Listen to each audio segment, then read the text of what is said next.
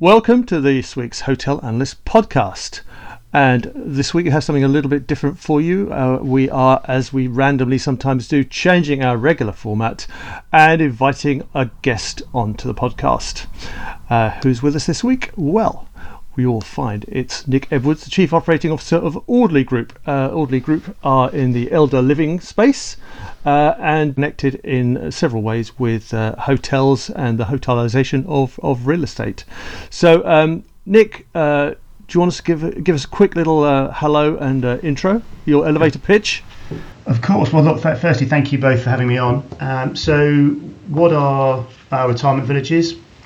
Very simply, we build around a central facility, which might be an old stately home or perhaps an old school, or in some cases an old hotel, a number of different housing options, so apartments, cottages in some cases, and then maybe 10 or 15 units inside the main house, as we would call it, so that central facility. We sell them on long leases, and inside that central facility we typically have a restaurant, a bar, a bistro, a swimming pool, a health and wellbeing facility, as well as a care office, which is there to help support by providing care services to our owners, who typically tend to be 75 plus, that sort of age demographic. And we sell these properties on long leases. Attached to those leases are management fees, which cover the upkeep and the running of those facilities, as well as some deferred fees or event fees that people would pay on exit. So whilst we are providing support, absolutely care is a really important part of our model, we're also running mini hotels on the side, certainly in terms of the way we think about food and beverage and health and wellbeing. So a bit of a crossover, if you like. Great, thanks. And I'll also, let me introduce also, he's still here, he's here every week. It's Andrew Sangster, the Editorial Director of Hotel Analyst, who might have a few questions. I do, Nick, thanks for coming on. I want to ask you just to get an understanding about your business model. So you've got essentially what hoteliers would understand as a sort of vertically integrated model. So you go out, you buy the land, you build the do you call them units, homes? Yeah. And then you sell the homes, and then you maintain the management. There's a sort of management contract, if you like, to supply the F&B, run the health club, and you do everything from cleaning the windows and mowing the lawn. I think my understanding of what you get up to there. That's your basic model. And do you have a sort of separation in the OpCo and PropCo there? Not really. So it's all still owned by the same group. So the TopCo, if you like. We do think about the business in two halves. We think about a development side to our business, then an operating side to our business. But we don't really internally split it any more than that. So it's certainly not financed at the TopCo level any differently. We take debt into our developments. We don't as yet take the debt into the operations. So we finance the build cost of our developments with debt finance. That gets repaid as we sell the units down, and then at the end of that we're left with a profit on the sale of the units, hopefully, and then a nice healthy income stream generated by the operations, which some of which is attached to the long lease that we sell, and some of which obviously is attached to food and beverage, health and well-being, and then care services as well. You've got a JV with the UK Retirement Living Fund. Is that on the debt side then, as opposed to no? Equity? So it's a 25-75. We've got 25, and Octopus/Schroders. Octopus manage the fund on behalf of Schroders, own 75%. And at the end of that, so that's really a development JV. Right. That's got debt in its own right in each of those. We've got 4 sites with them. Each of them have got debt underneath them. But at the end of the joint venture, if you like, when we've finished selling the units, we'll then buy those income streams back from the joint venture. So we've agreed a fixed price that we'll pay for those income streams. We'll buy them back, and by we I mean Audley, we'll buy them back for the joint venture at an agreed price. And that then allows the JV to exit with its return and pay back its capital to investors, hopefully with a return as well. I see. And there's two, you're looking at this very much, there's two income streams. So the management piece isn't a not-for-profit or anything like that. It's seen as a for-profit entity sitting alongside the development piece. I mean, how relatively, in terms of margins, what are we looking at on the development side, sort of broad brush numbers, and what are we looking at? We target a 25% profit on cost in respect to the sale of the development units. so which is pretty standard for sort of resi development and sale. We sometimes do a bit better than that, sometimes we do a bit worse. Obviously, that's just the nature of the beast, really. And then on the operational side, our margins are reasonably good, but we're still, I would say, subscale in the sense that we've only opened 14 villages so far. And as I suspect some of your hotel operators out there will know, at low scale, it's quite difficult with all the central costs associated with running hotels to be highly profitable. So one of our challenges is to get ourselves to a position where the high central costs can be amortized over a bigger base of operations. So what sort of scale do you need to get to make that effective? Well, difficult to say, and I think it's probably the sort of 30 to 40 village size, which is well within reach. We should be opening another six by the end of next year, and we've got a pretty strong pipeline. So I'd hope we'd be up to that sort of level by mid 2023, maybe early 2024, something like that. Do you talk in terms of occupancy of the villages, in terms of, I mean, there's going to be sadly a turnover in terms of the individual properties. So do you talk in those terms, or how do you look at it? Well, we're always full, really. So stock levels are pretty low. Resales prices for our units are really good. So we've tracked better than HPI in terms of resale values of our properties over the last 5 years, over the last 10 years as well, really. When you say HPI, sorry, Nick, can you just... Oh, sorry, house price inflation. Oh, right. So okay. when owners buy properties and then resell them on again, how much of that house price inflation have they got in their unit? So if they bought for £300,000 and house price inflation was 3%, 10 years' time they should have 30%.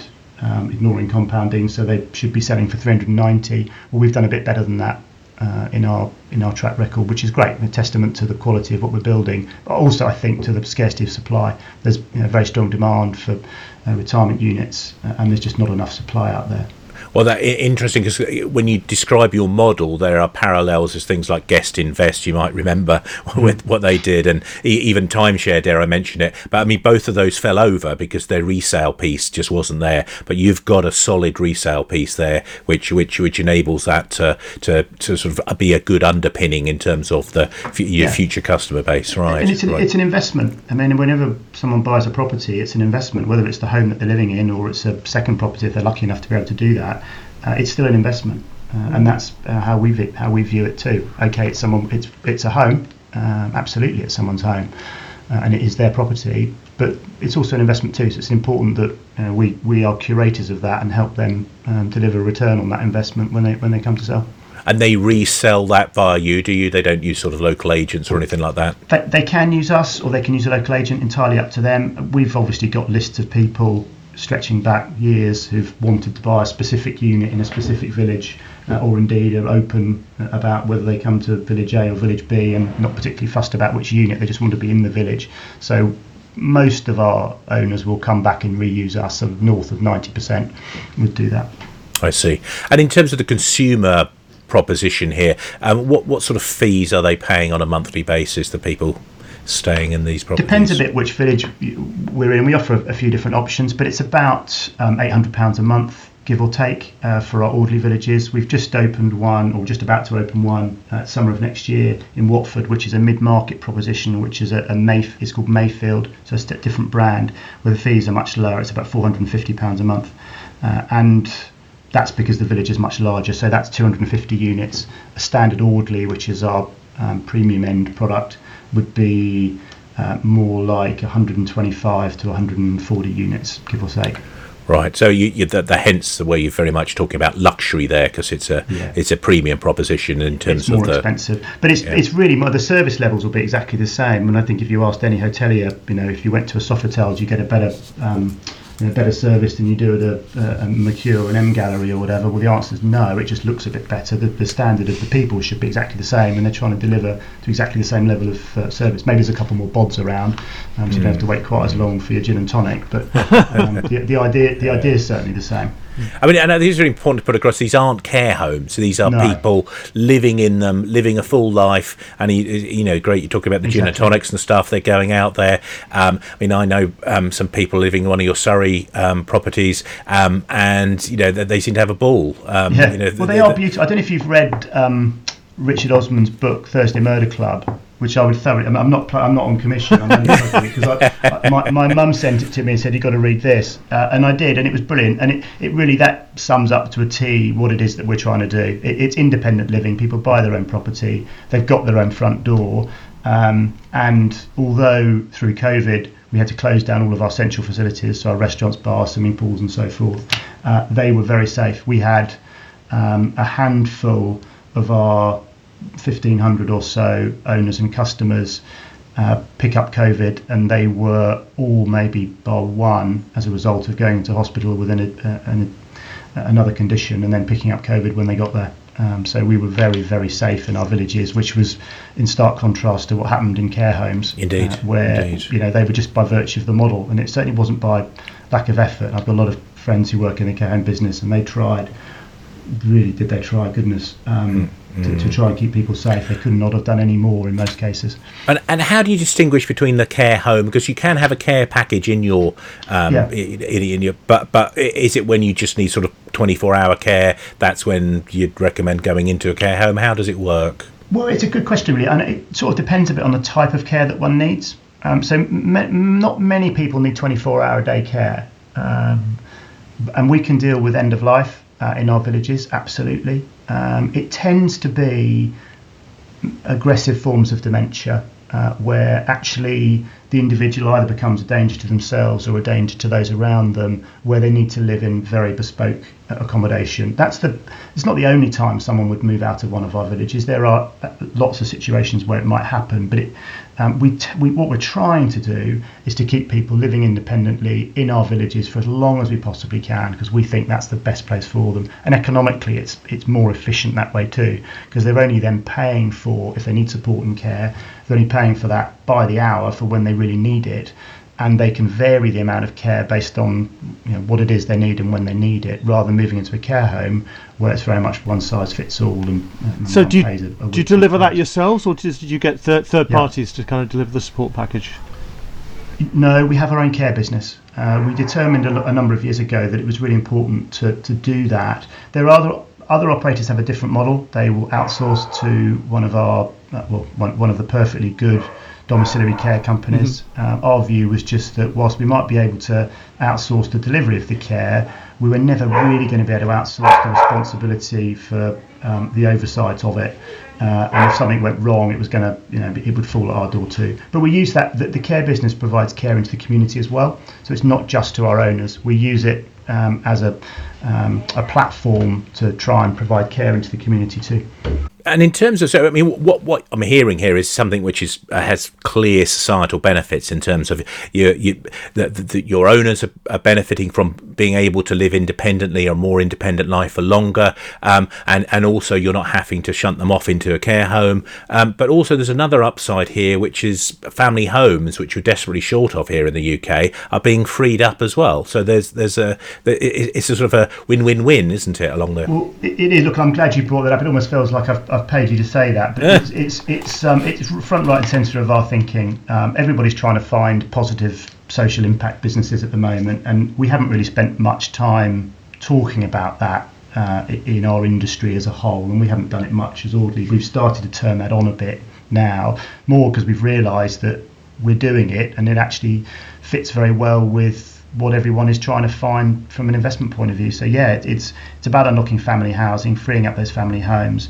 It's allowing people to live independent lives, helping them live better for longer, because we're helping them with diet, we're helping them with physical exercise and mental exercise, stimulation by being in a live, vigorous environment, if you like.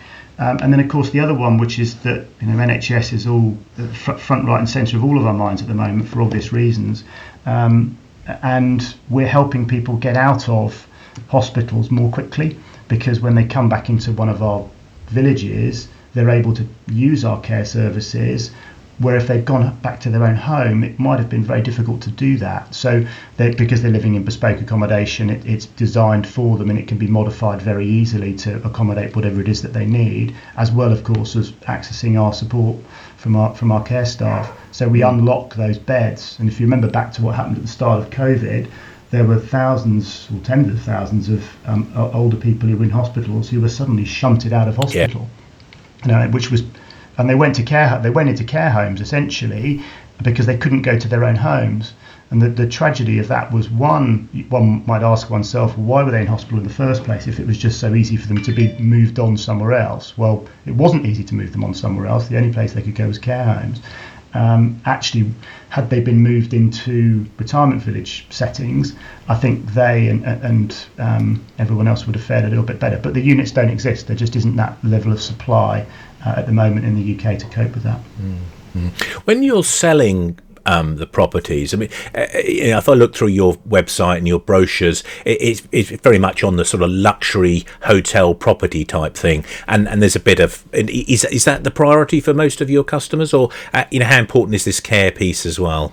Well, I think, look, everybody thinks about this a little bit differently, don't they? But if you think to your own sort of personal circumstances, my elderly parents wouldn't want to deal with care front, right and centre as a decision for anything. Mm-hmm. So they would look at the environment and say, this is wonderful, it's lovely, isn't it all great?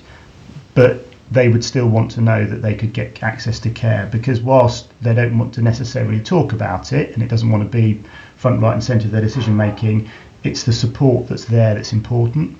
So it's a combination of both, really, but it's not something that, well, it's certainly something that our sales team will spend time talking to a potential owner about, which is, this is what we can provide, and it will be a determinant in their decision-making process. But I think what attracts them in the first instance is the quality of the accommodation, the independent living, and the fact that it's sort of trouble-free, it's stress-free, everything is kind of taken care of.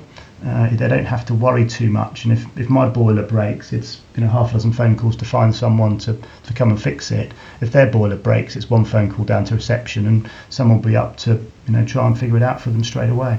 Right, and you maintain your own maintenance people and all of this kind of stuff on each side. You said vertically integrated, Andrew, and that's exactly it. We do everything ourselves. Which comes at a cost. Partly my point about margins earlier on, and I didn't want to be obtuse about it, but we're running everything ourselves. So one needs a bit of scale to make all of those things work. And in terms of branding, how do you see that? I mean, evolving. I mean, you're big with the Audley Homes branding and the luxury bit, and you've talked about Mayfield. Do you think this is going to come into sort of a consumer-facing thing and evolve into that, or how do you look on branding? I mean, Audley is where we started. We started at the higher end and deliberately moving down into a mid-market level. And the mid-market piece at Mayfield, as I said, the services are going to be the same. The look and feel will be pretty similar. I suspect it might be a little bit less sort of outwardly opulent, but the services will be absolutely the same. And the unit sizes will just be a bit smaller to make them a bit more affordable. And because we've got more units in the village, we can charge less on our monthly management fees. So we're trying to make it affordable, and ultimately, if we're able to get the scale and to do things right, if we can drop down further and deliver really affordable units, that would be great. Because actually, the real need in this country is for those that don't have enough to buy a property at the average house price, either in their area or nationally, and that's where we want to focus our attention. Not now. That's probably 10 years away, I would say, by the time we've got the right level of scale and investment interest in the market to deliver that. But helping the housing associations to get to that will be an important part of our future. As I said, sorry, go on. Obviously something that McCarthy and Stone have moved into under their new ownership.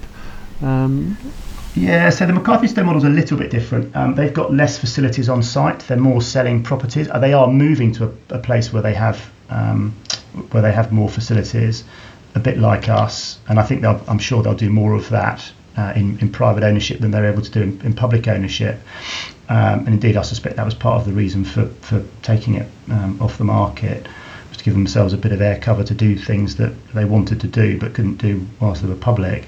And more power to their elbow, because I think that's absolutely the right way to go. So delighted it's all going ahead well for them. And they successfully sold some of their properties into rental. It's absolutely something we're going to look at. We've got plans afoot to do it, but not quite yet. We've got to get timing right there and make sure we've thought through all the ramifications of it in the right way. But it's certainly coming, and part of that is because of demand. Our customers seem to want it. Stamp duty, the frictional cost of moving is high. So there's absolutely people who decide not to buy with us because the costs are high, and would, I'm sure, move in and rent. Just as the sort of build to rent market has moved on in the last 5 or 6 years or so, I suspect it will do so at some pace in the retirement village market as well. You sort of de-risk the asset ownership piece as well, don't you, if you're renting? Because there is still a perception of risk within that, I guess. Yeah, I mean, it's interesting because you think about what's happened to house price inflation over the last, since the war, since the Second World War. It's been one way street. Okay, we've had the odd blip, sort of 90s, and then GFC and so on, but really otherwise it's just been the story of continued upward growth. And most of our owners and potential customers have benefited from serious house price growth, so that they're used to this being a thing. So to jump from that into rental and give up the opportunity to continue to see house price growth isn't necessarily an obvious one for them. But I suspect what will trump that will be the desire to help their children and their grandchildren get on the housing ladder.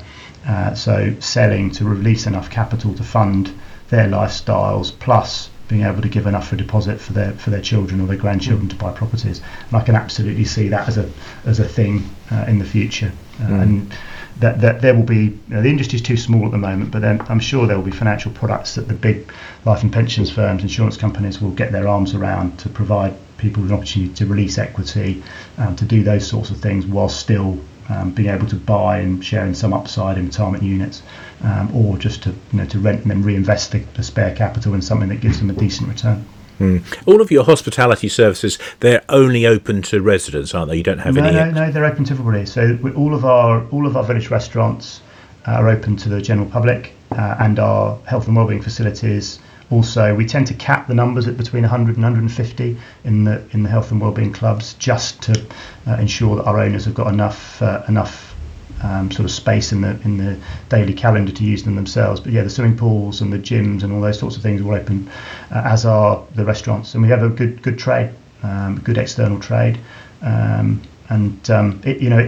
seems a bit counterintuitive because however hard I try, I know that all the people I talk to about this who haven't been to one of our villages will think, I'm not going to go and have dinner in a care home. That's just, it's like, oh my God, you must be kidding me. I'm not going to do that. And then you sit and have food there and think, oh, actually, this is like being in a country house hotel.